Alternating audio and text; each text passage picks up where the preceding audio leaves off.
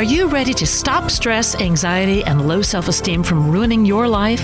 Join award-winning author and breakthrough expert Dr. Friedemann Schaub for Empowerment Radio as he addresses some of the most difficult challenges in our day-to-day lives. Find out how you can use the power of your mind to overcome self-sabotaging patterns and build a solid foundation of confidence and self-respect. Learn cutting-edge tools to switch out of survival mode and approach every day with greater ease, joy, and purpose. Here is your host on Empowerment Radio, Dr. Friedemann Schaub.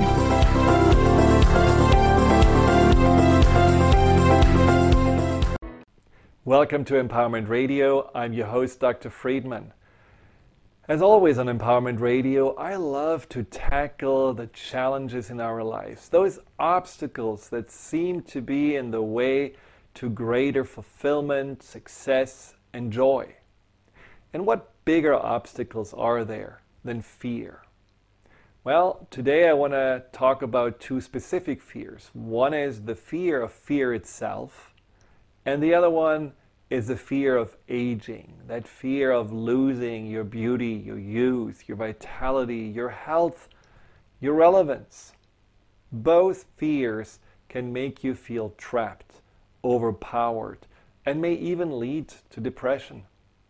But what if you could actually have joy from fear? And what if you could age joyfully?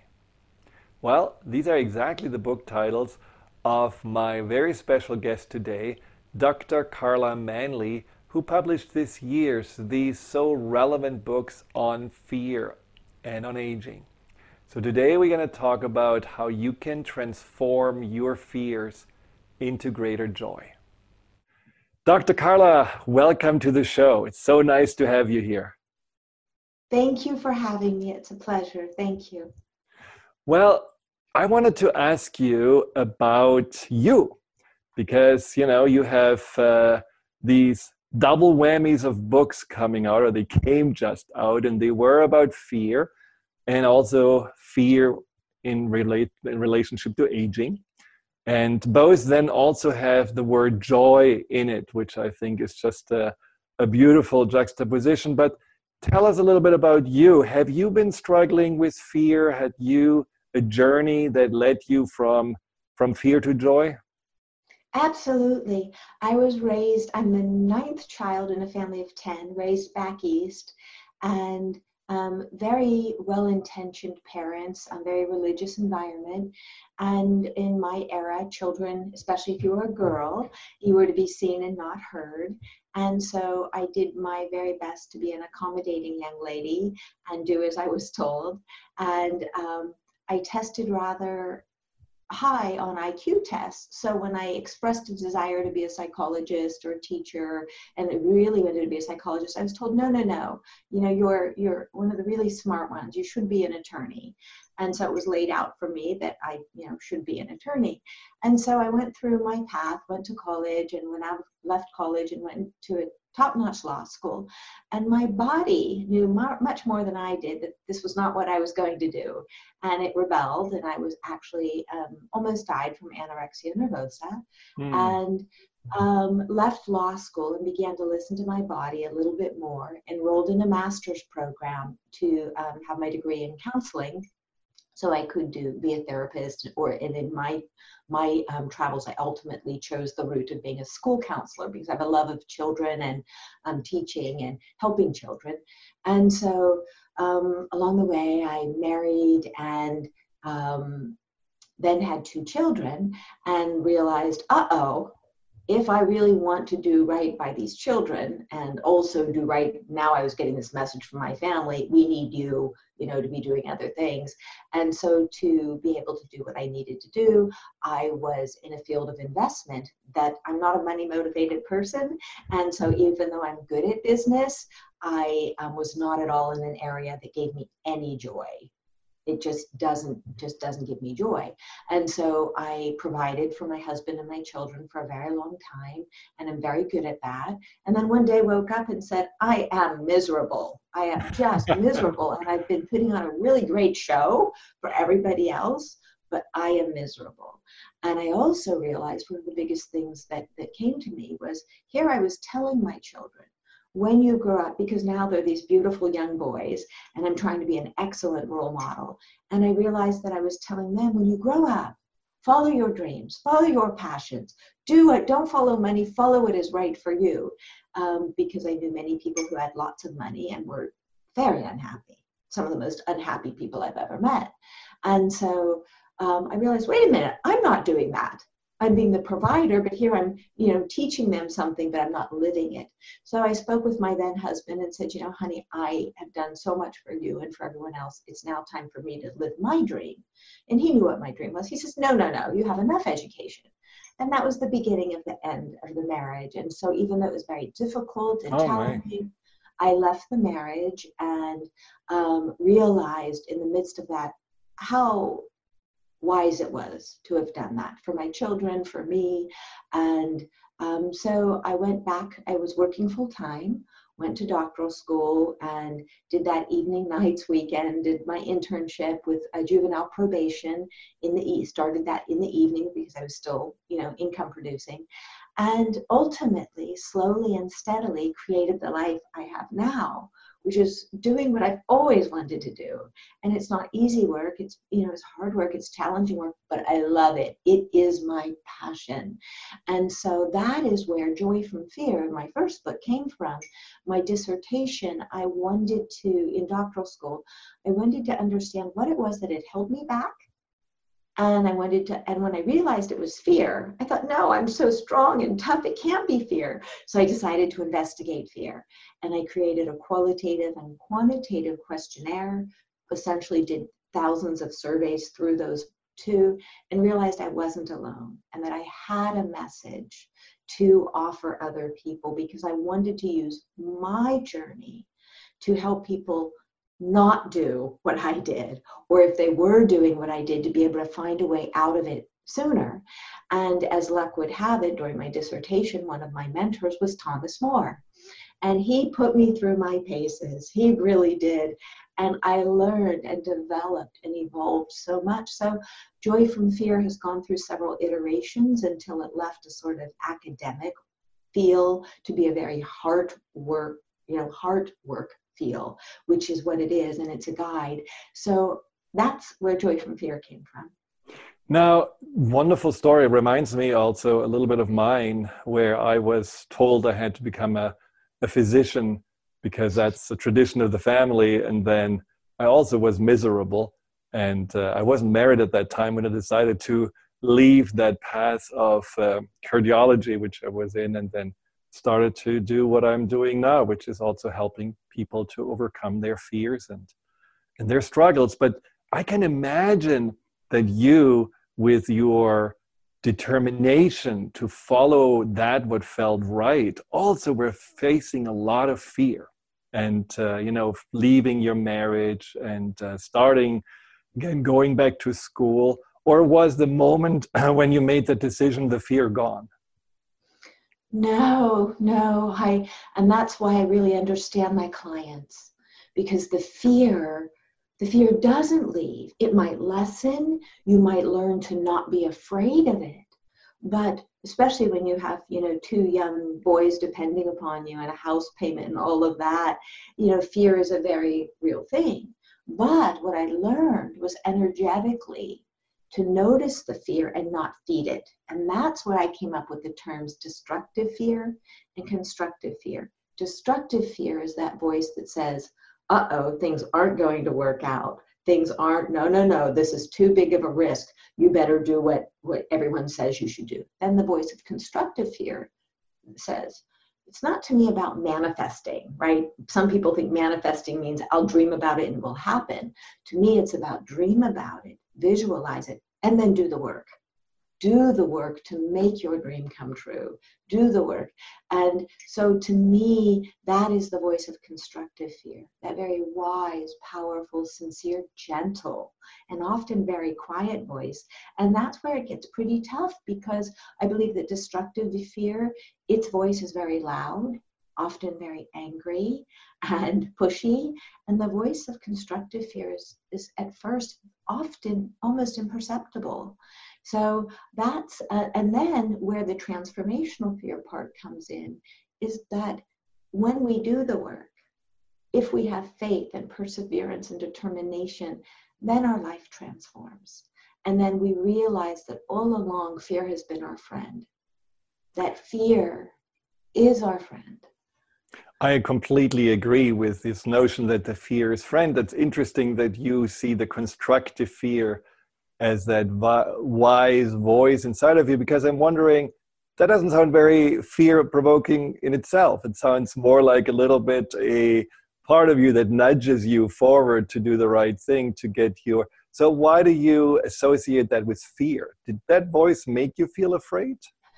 The way I like to look at it is that we've made fear the bad guy.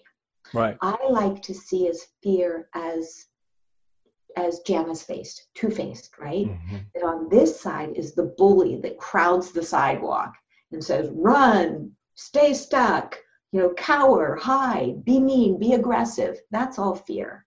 If we slow it down, there is another side of fear that is actually helpful. That is why fear has a friendly side. That's why I call it constructive side. Just like anything, the light, the shadow, the yin, the yang, I believe fear is the same. That we have this side that we're used to. I'm not talking about rational fear. Fear of a snarling dog, right, or fear of a rapist. I'm talking about irrational fear. So I like to look at it as the two-sided figure. That if we slow it down, and what's interesting is it works. When I am working with a group or with an individual, right, and I teach this method, then people realize, oh, all I have to do is slow it down and look at the other side, listen, and then when we listen, then we start hearing the opposite side of fear. It is a novel way of seeing fear. It is. Right. Right. And then realizing that when we can contain it and turn it around, that then we can do something with it. We don't have to overcome it. We don't have to run from it. We do have to learn to see it. I love that. That's wonderful. And I think destructive sounds as if the fear would want to harm you, but maybe it's more our reaction to the fear that actually are creating the harm. When I see fear as something that ultimately just, for example, the fear that told me, don't leave medicine.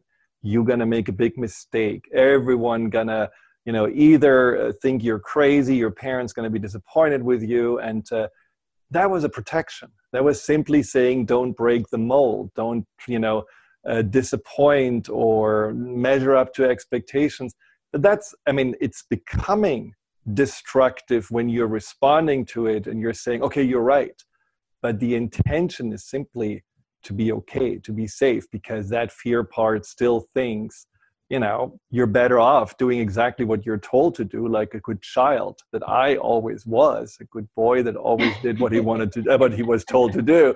And all of a sudden doing what you actually want to do and not what others want you to do, that was scary. So I understand that fear also as a part that has more the emphasis on protection and not so much the emphasis on fulfillment or on thriving and these kind of things. Absolutely. And I love your story because either way you ended up doing heart work. Right. And in fact, you're doing work of the heart now that may prevent cardiovascular disease. That was the idea in the first place. Yes. Absolutely.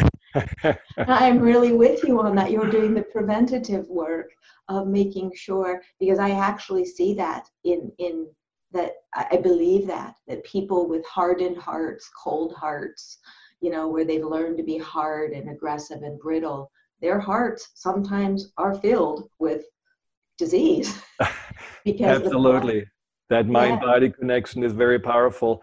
Well, when we come back, we talk about also the mind-body connection when it comes to another big fear topic that so many people are struggling with, which is the fear of aging. So that was your second book that just came out. So we'll talk more about this after the break.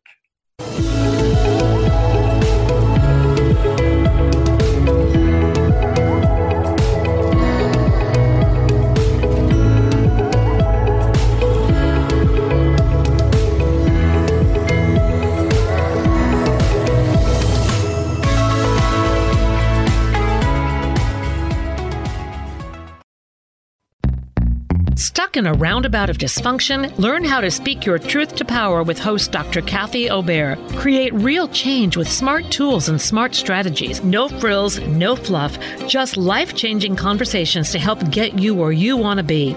Extend your reach and become an agent for real change with Kathy Obear. For more information on Kathy and her work, please visit drkathyobear.com. That's drkathyobear.com. Knowledge Book Radio with Marge Potasic has a special gift for everyone out there. To receive 3 chapters of the Knowledge Book as a special gift, send your email to mmjp99@gmail.com. That's M as in Mary, JP99@gmail.com now to receive this fabulous, fabulous gift of the Knowledge Book.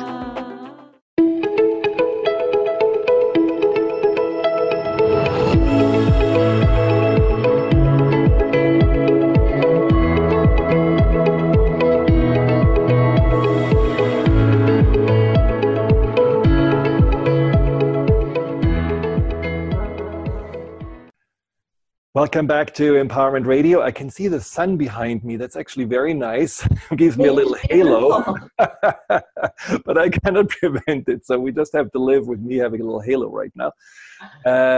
So I'm here with Dr. Carla Manley, and she is the author of 2 fabulous books, The Joy from Fear and Joyful Aging, or Aging Joyfully.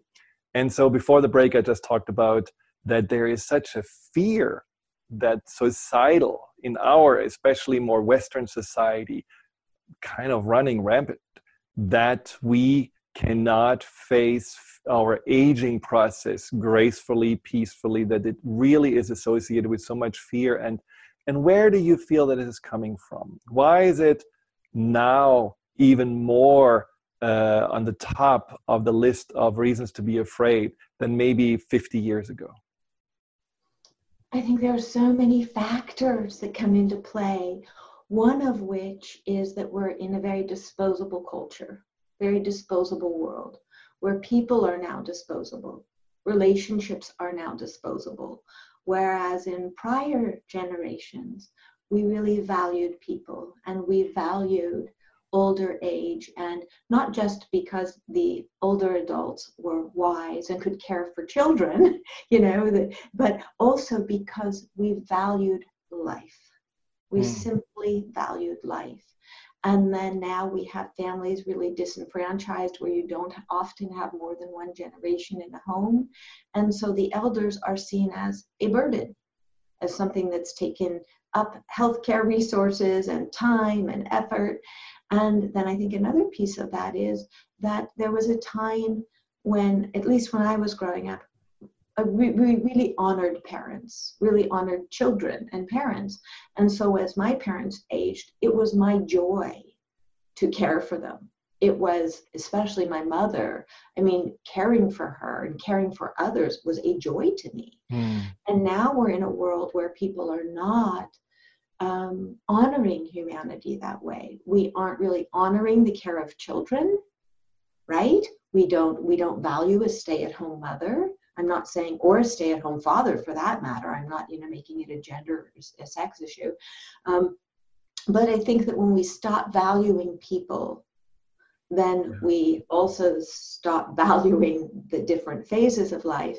I think another component is that I was, last year I was in Africa, and I really was talking with one man who I loved what he had to say. He said, we live often with multi-generations in a home. And he says, it's our social insurance. It is social insurance. And he was a very intelligent man. And I remember, I really clung to that and thought it is so true, because there are certain segments, certain ethnic groups in my area where they still really value family. And there are several generations in a home, and you can see that they value the elders. I don't believe that there are many cultures who still value elders. Also, when you go back to more ancient times, they really, Greek mythology, where they had, the child, the maiden, the mother, the crone, right? and they valued the crone. And interestingly, and I love the word crone, I've come to love it through knowing about mythology and fairy tales and the wisdom. Interestingly, with my publisher, we didn't have too many issues on the publication. One was that they wanted me to remove the word crone from the book. They didn't think people would understand it. So we had to shift it to something like the elder wise woman, or something that people could understand. And so I believe that when we don't allow for ancient wisdom to stay with us through true fairy tales, through true honoring of elders, that we're missing so much. So I think that's another component. Yeah. Well, and this, I think this is very important to what you just said about the value. Is now I also, see with compassion that this shift in values is also a shift into being so much more in survival mode. Because I think the whole idea of the mother needs to also make some money, the rising costs of everything, including healthcare, and also these ideas of, what does it mean to be successful, which is so much more focused now on, what you can buy and how your car and your house look like. And I think that's unfortunately something that we just become more and more bombarded with. And in some ways you could even call it manipulated by. So it's not a joy-based change. I think it's a fear-based change to make us feel like we have to do more, we have to have more, we have to produce more. This is what success is.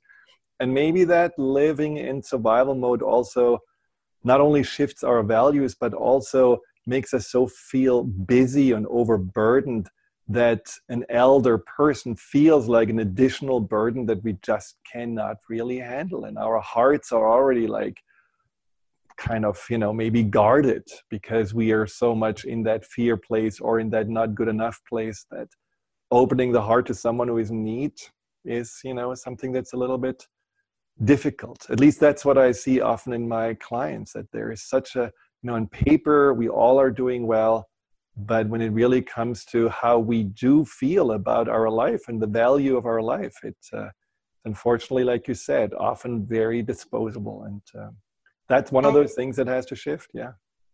I agree with you 100%. I think my most balanced clients, right, and the most balanced people I know are the ones who really work on their soul work. Right. And for those who are focused or hyper-focused on what I can own, what I can accomplish, and how good I am, look at me, right? Those are the ones that have the emptiest souls. And those are the ones that are the most depressed, and often, very sadly, the most out of touch with their depression, because it manifests in anger, addiction, and we have our society that has become so accustomed to addiction that about the only addiction we can see is somebody who overeats. So they carry a lot of shame, right? But the other addictions, the people who are addicted to disposing of relationships, right? The people who are addicted to spending, to working, to adrenaline sports, right? All of those addictions, they are something that our society looks at and says, oh, you're doing just fine. Yeah, good for you. Good for you. Where in fact, they are amongst the most miserable. Not that people who do those things are necessarily miserable, but often they're not slowing down to pray or meditate, and everything they're doing, and that's what I look for, right, is what you're doing causing you to run from you. Right. What, do you have self-reflective time? Are you aware of who you are? Do you have good emotional regulation? Do you work on your relationship with yourself and with others? Not just does it look good. And that's the part that I think is really run on fear, is the part where people want to look good on the outside, but they're decaying on the inside. And that's a huge price to pay, because that internal decay causes anxiety, depression, and all of the disease that ends up in a medical office.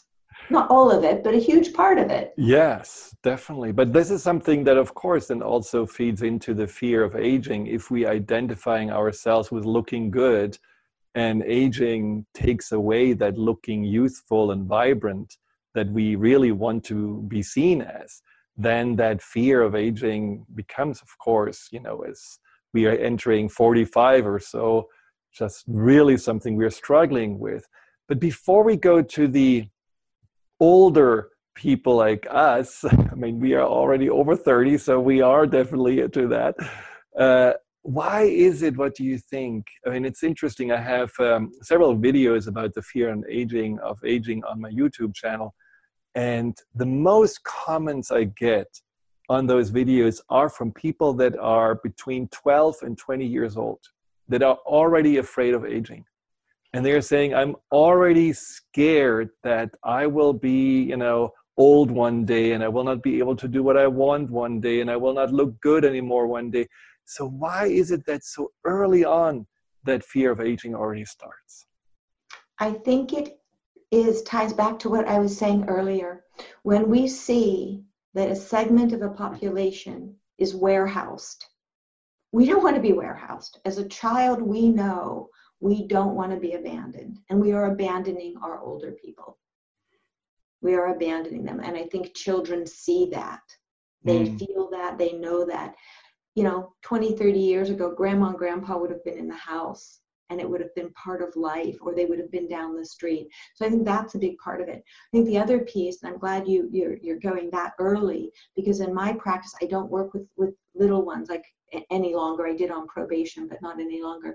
And I will have a 25-year-old look at me and say, I'm old, I'm not relevant anymore, I haven't achieved everything I want to achieve. One was telling me yesterday, I'm 25 and I am not self-sufficient yet. And I'm thinking, okay, you live in one of the highest, rental market areas in the world. You're not being paid much. You're a hard worker. So anyway, it starts with that, as you said, that we're in an environment that is very expensive to make ends meet. Then social media puts forth this idea that we must look perfect, and no matter what age we are. And so 11-year-olds are airbrushing their pictures or filtering their pictures on their phone before posting them. So these messages, 25-year-olds are getting Botox treatment so they don't form wrinkles, right? You look at people who are in their 30s and they're having mommy tuck surgeries and baby tuck surgeries and all of these things to hide the fact that they actually bore children, as though that's something to be ashamed of. And then you keep moving through life, and we are creating a world where the ideal female is, and I also work with healing people who are addicted to porn. And that is what I see, is these poor souls are getting addicted to images of 17 and 18-year-olds. In some cases they like grandmothers, right? So, it's all over the place. But the idea is that there's this sense that, around 17 and 18, that's the ideal age. Whereas for me, I look at energy. And I've worked with 19-year-olds who look 100 in their souls. They feel 100 in their souls. And in fact, I had one in my office yesterday, a woman in her late 60s who has the energy of a 5-year-old, right? That's true. And so, and so to me, and you'll notice in Aging Joyfully, I pray, it's not in the book anywhere, use the word, I want you to look youthful. I want you to be youthful. I want readers, I want listeners to learn to radiate joy. That is youth. That is my belief, that when we radiate joy, and my concept of joy, I'll share it with you in just a second because I love it, but I believe that when we radiate joy and wake up in joy, doesn't mean our day is easy. It doesn't mean we don't have challenges at work or in relationship. But when we wake up with joy, face our challenges, not avoid them, face them, talk about them, handle them, and then move through our day with an attitude of self-forgiveness, forgiveness for others, compassion, goodwill, donate some time every week, which I always try and do. I encourage my clients to do that. How can we not live in joy and radiate a beauty that has nothing to do with chronological years? I am not. That sounds beautiful. And of course, I can imagine that quite a few listeners are saying, well, easy for her to say, she found her passion. She does, look fabulous and probably has no problems. But what about me? And then, we go and beat the drum of why we have it so much harder to be in joy. But I know from your book that there are fabulous and simple ways to just light the fire of joy every day. And so we will talk more about this after the break.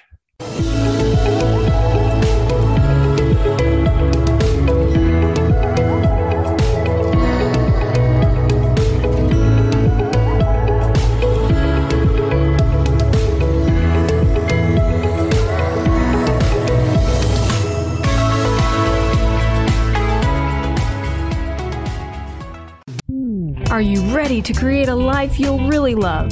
Then you'll want to tune in to the hit show Life Design Radio, From Adversity to Awesome with Susan DiLorenzo, live each month on TransformationTalkRadio.com. No matter where you are in your adversity story, Life Design Radio has got you covered. Get ready to feel inspired, enlightened, and motivated. For more information about working with Susan, visit SusanDiLorenzo.com.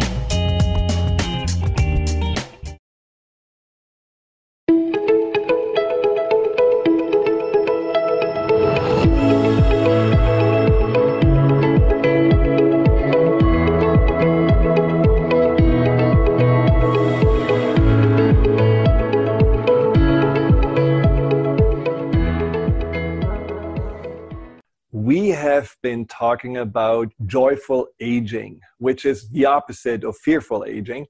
And Dr. Carla just talked about the radiance of joy, not the radiance of youthfulness and vibrancy, but the radiance of joy, which is completely without any age limits. We can do this with 100 and with 1 year old. So now the question is, what is joy in your definition?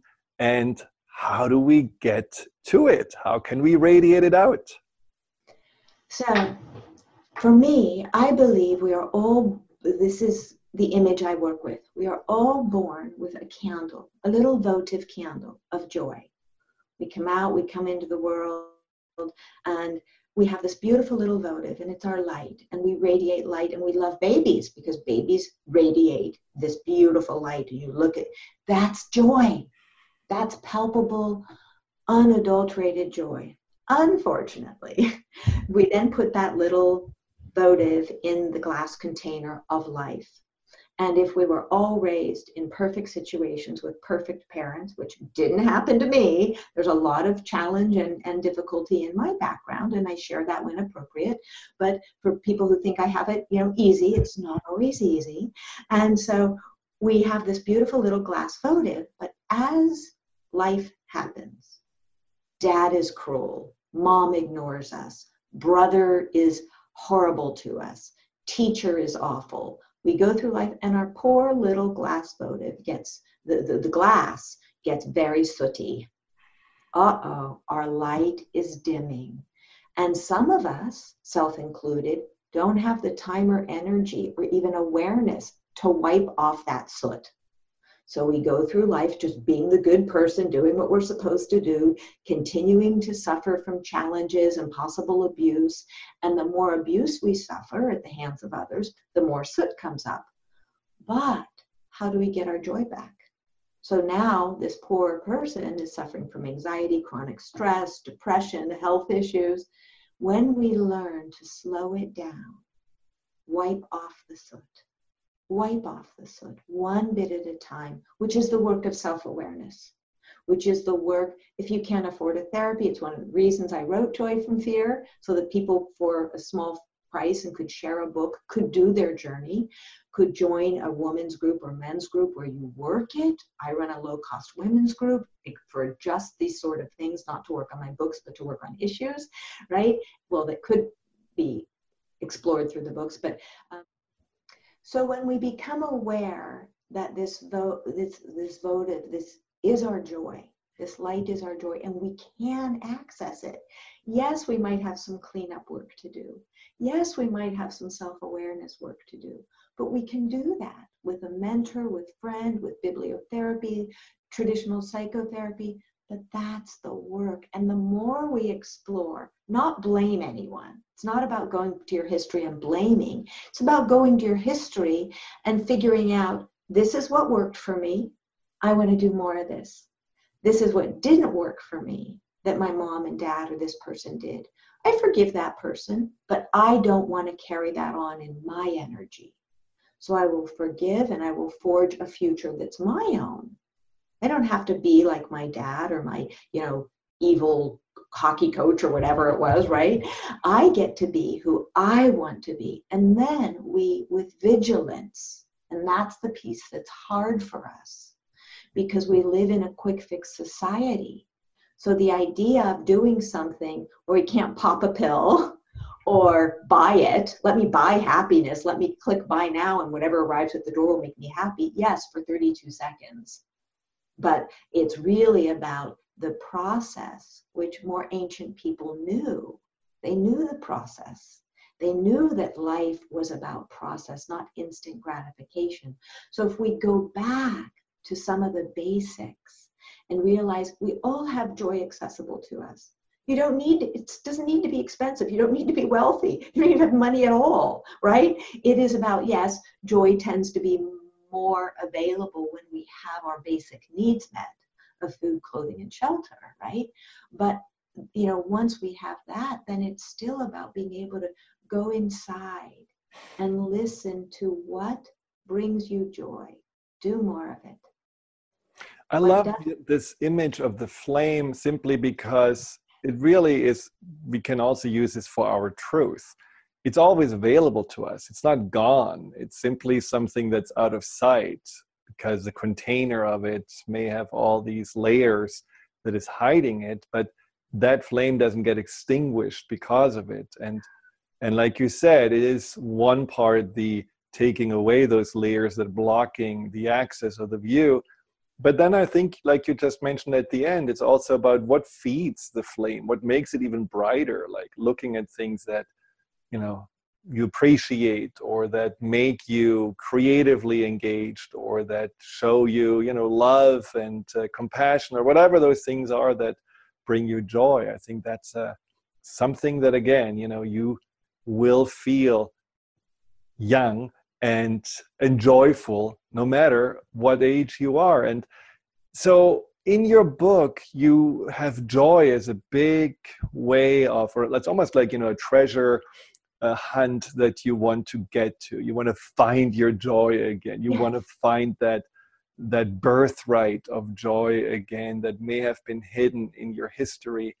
But then there are also wonderful ways. Like one of the things that I really appreciated was the power of regret and how we can actually really get also new leverage into how we approach our later years and doing things that we may have given up on. Like, your younger clients or some of my clients that say, now I'm 65, so I really have no plans, no goals, nothing that I'm looking forward to. It's basically just waiting at heaven's door until it's opening up. And so there's something that about this regret process really, inspired me to think more about, and we have to think about this earlier. So can you talk a little bit more about that? Yes, I think that regret, like fear, has another side to it. It has a message. And so we often get stuck with, and I learned this technique actually by working with clients, that clients will come in and say, regret having not done this, regret having not done that. And I don't tend to live in regret. So it was a rather foreign concept for me. So I really had to investigate it. And what I realized is that if I had people dive into their regrets and really just get into the messiness, if I regret this, I regret that, and then they could acknowledge that, and then also realize the benefits that came out of what they didn't do. So for someone who, for example, didn't have children, maybe they'll look and say, oh, well, actually, now that I look at it, maybe I didn't have human children, but I did have a career that I could have never been that devoted to had I had these children. And now I've started, a youth, agency or this or that, so that we can find ways to channel that regret. If it indeed is a hole where you just say, oh God, I still really wish I had had children, it's not too late. They don't have to be your biological children.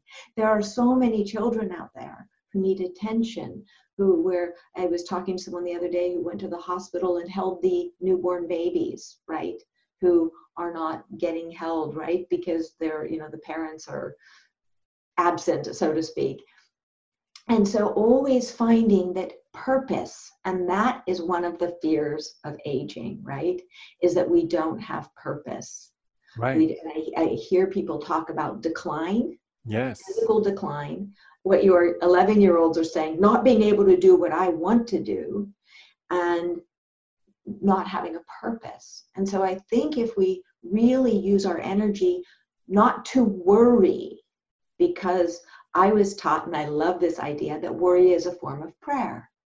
And that if I am using my energy, I have this theory, I call it the 10-gallon of gas theory, that we all wake up with 10 gallons of gas. Some are high octane, some aren't, right? But what do we want to do with that gas? If I'm spending 3 gallons worrying, I'm now down to 7 gallons. If I spend, another 3 gallons being angry at people, now I'm down to 4 gallons. So that if we worry, if we fret and don't take action, so if somebody is feeling as though they don't have purpose, find purpose. Volunteer, plant a garden. And it doesn't have, again, it's not really connected to wealth or, somebody's socioeconomic status. You don't have a lot of money, invite other women over to share a cup of tea, right? And it is about connection. It is about friendship. It is about feeling valuable, creating purpose. All of that brings joy. It also, talking about ways to create more joy, I believe, and this is how I live, right? And it doesn't cost money. I wake up every morning, I'm singing a song, I go to the kitchen, I'm doing my gratitudes, I make a cup of tea. You can make a cup of hot water. I'd be just as happy with a cup of hot water, right? I listen to Louis Armstrong sing It's a Wonderful World. I do what I need to do. I'm meditating as I'm going, and I'm being grateful. But we must first be appreciative to be grateful. And I'm really big on appreciating people and being in a place of appreciation.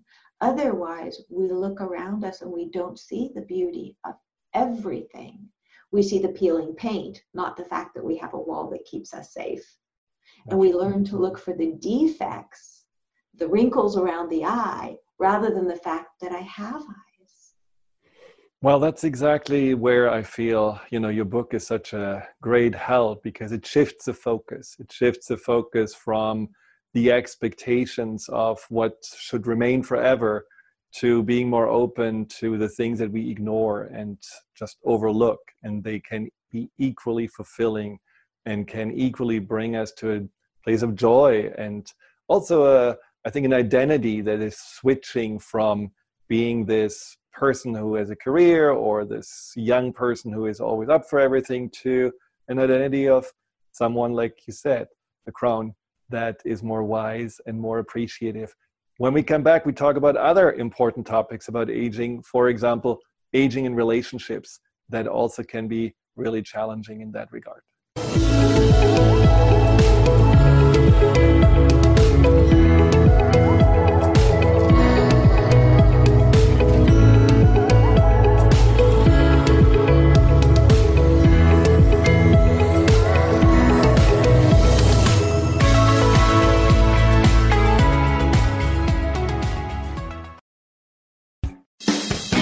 Wow. Hey, everyone. Welcome. Welcome to the Dr. Pat Show. This is Talk Radio to Thrive By. I'm telling you, I got to pinch myself some days, because when each of us gets called to do something that we so not thought was in our wheelhouse to do for a purpose that's so much greater than us, we get to show up and shine. If you would like to show up and shine on the Dr. Pat Show as a co-host or sponsor, send us an email to inspire@thedrpatshow.com. Learn and explore fascinating and practical uses of essential oils, how to use them, and how they can enhance your everyday life. The Oil Lounge was founded by 3 remarkable women with fascinating stories about how essential oils changed their lives. Tina and Laura from The Karmic Path have joined forces to educate the masses in the benefits of Young Living essential oils. For more information, visit theoillounge.com.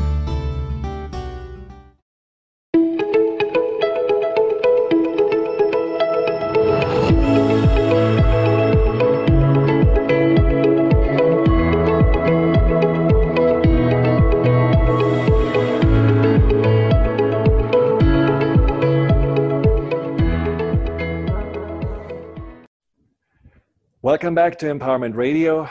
Aging is joy, and we just don't really see it as such. And we just talked before the break about regrets, and one thing I find about regrets so interesting is in some ways it can be like hunger. So we can feel hunger and notice that, well, we haven't eaten for a while and panic, or we can get really excited about what it is, what we want to put in a sandwich or get out of the refrigerator. And it's just about being a little bit more open and creative. And do you feel that in aging in general, we have to be just more flexible in regards to how we bring more joy? Not feeling like, well, what used to bring me joy were the kids. Well, they are gone. What used to bring me joy was running a marathon. Can't do it. What used to bring me joy was my work. I'm retired. Now what? I mean, is there like an openness that we have to somehow reclaim? I absolutely believe that that's a huge piece of it, because when we're young, we're looking forward to what we can do, and then finally we reach the pinnacle of that, which is 21. Now you can drink, right? And then after that, people start thinking, oh, well, there's nothing left, right? And it's this decline.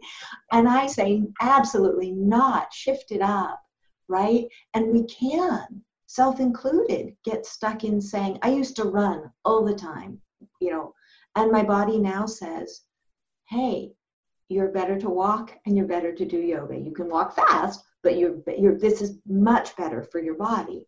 And so, yes, there was an initial sense of loss of, oh, my body doesn't want to do that anymore. It doesn't feel good. And so there's a kind of a wake up, or when we have to start wearing reading glasses, it's like, oh, darn it, right? But that's where the choice is. We have the choice to say, oh, I'm angry about not being able to run anymore. Or we can say, thank you for the fact that I can walk. And then when runners pass me, instead of looking, going, God, they're able to, run and I'm not, I look and I say, oh my God, isn't that beautiful? Isn't that gorgeous? And so I think it's about cultivating that. And I think it's very important because, talking about relationships, I think some people, it's the same paradigm in relationships. Some people who are single will look at a couple and say, I hate that, how awful, right? I don't have that. Other people will look and say, isn't that a beautiful couple? I love what they radiate. I love what they are a role model of in the world. Yeah. So I think if we age that way, age in appreciation for what we can do, valuing what we can do in the here and now. So rather than being the 15-year-old who's not appreciating being 15 until he can drink, right? It's the idea of not doing that in reverse, not appreciating where we are for what we can do and what we can contribute, which is substantial. It may be different, but different isn't bad. Right. Different may be far better. And that's what I am really proud to say to people is I am happier than I have ever been because I'm living my passion. I'm helping other people. I'm spreading the word about what I find important. And so for me, it's about letting people know that once you hit, 35, 40, 45, 50, whatever your magic number is, it's not some death knell. Death can come to us when we're 10, when we're 5. I had a niece die when she was, a year old from a cardiac, heart issue. And so for me, it's death isn't any closer. Death has always been there. Right. So it's about maximizing our experience on this planet and contributing to the self and to each other in a wise and aware way. But I think in this regard, we do need to watch out also how we talk about ourselves, the inner commentary, which I think is one of those ways that prevent us from actually enjoying that everyday aging process, which we all are a part of. And I see this often with my clients, how critical they become and how they just focus with their magnifying glasses on the wrinkles and the sagging skin, and they don't really see all the beauty that there is still. And in that regard, I would like you to comment on relationships, because often one or the other partner may feel not so attractive anymore, so they are withdrawing from their partner, or the partner becomes more critical and is not so attracted anymore to the partner because they only hold on to what was and they don't really see anymore what is and what can be. What do you recommend for couples that are struggling with aging together? So I think that we're, in a women's group last, we only have 3 minutes, so it's a deep topic. Okay, in my women's group last night, one woman shared how when she's dating right now, she's 60, starting to date again, and the man, she found the ideal man, but he is not physically what she wants. Interesting, as often happens, a woman across the room, when it was her turn, she said, I want to share this with you. I love my husband. I'm in a very happy marriage. And when I met him, I was not at all attracted to him. But as we dated and slowly explored each other, I fell in love with his spirit, and I began to find him attractive in the most compelling way. I think it is the same way with the aging process. That if we fall in love with the person's spirit and focus on what really matters, which is being a person of integrity, kindness, and compassion. Because you can be the wealthiest, most beautiful or handsome person in the world, and if you don't have integrity or kindness, that's not attractive at all. At all. It's so true. Almost repulsive, right?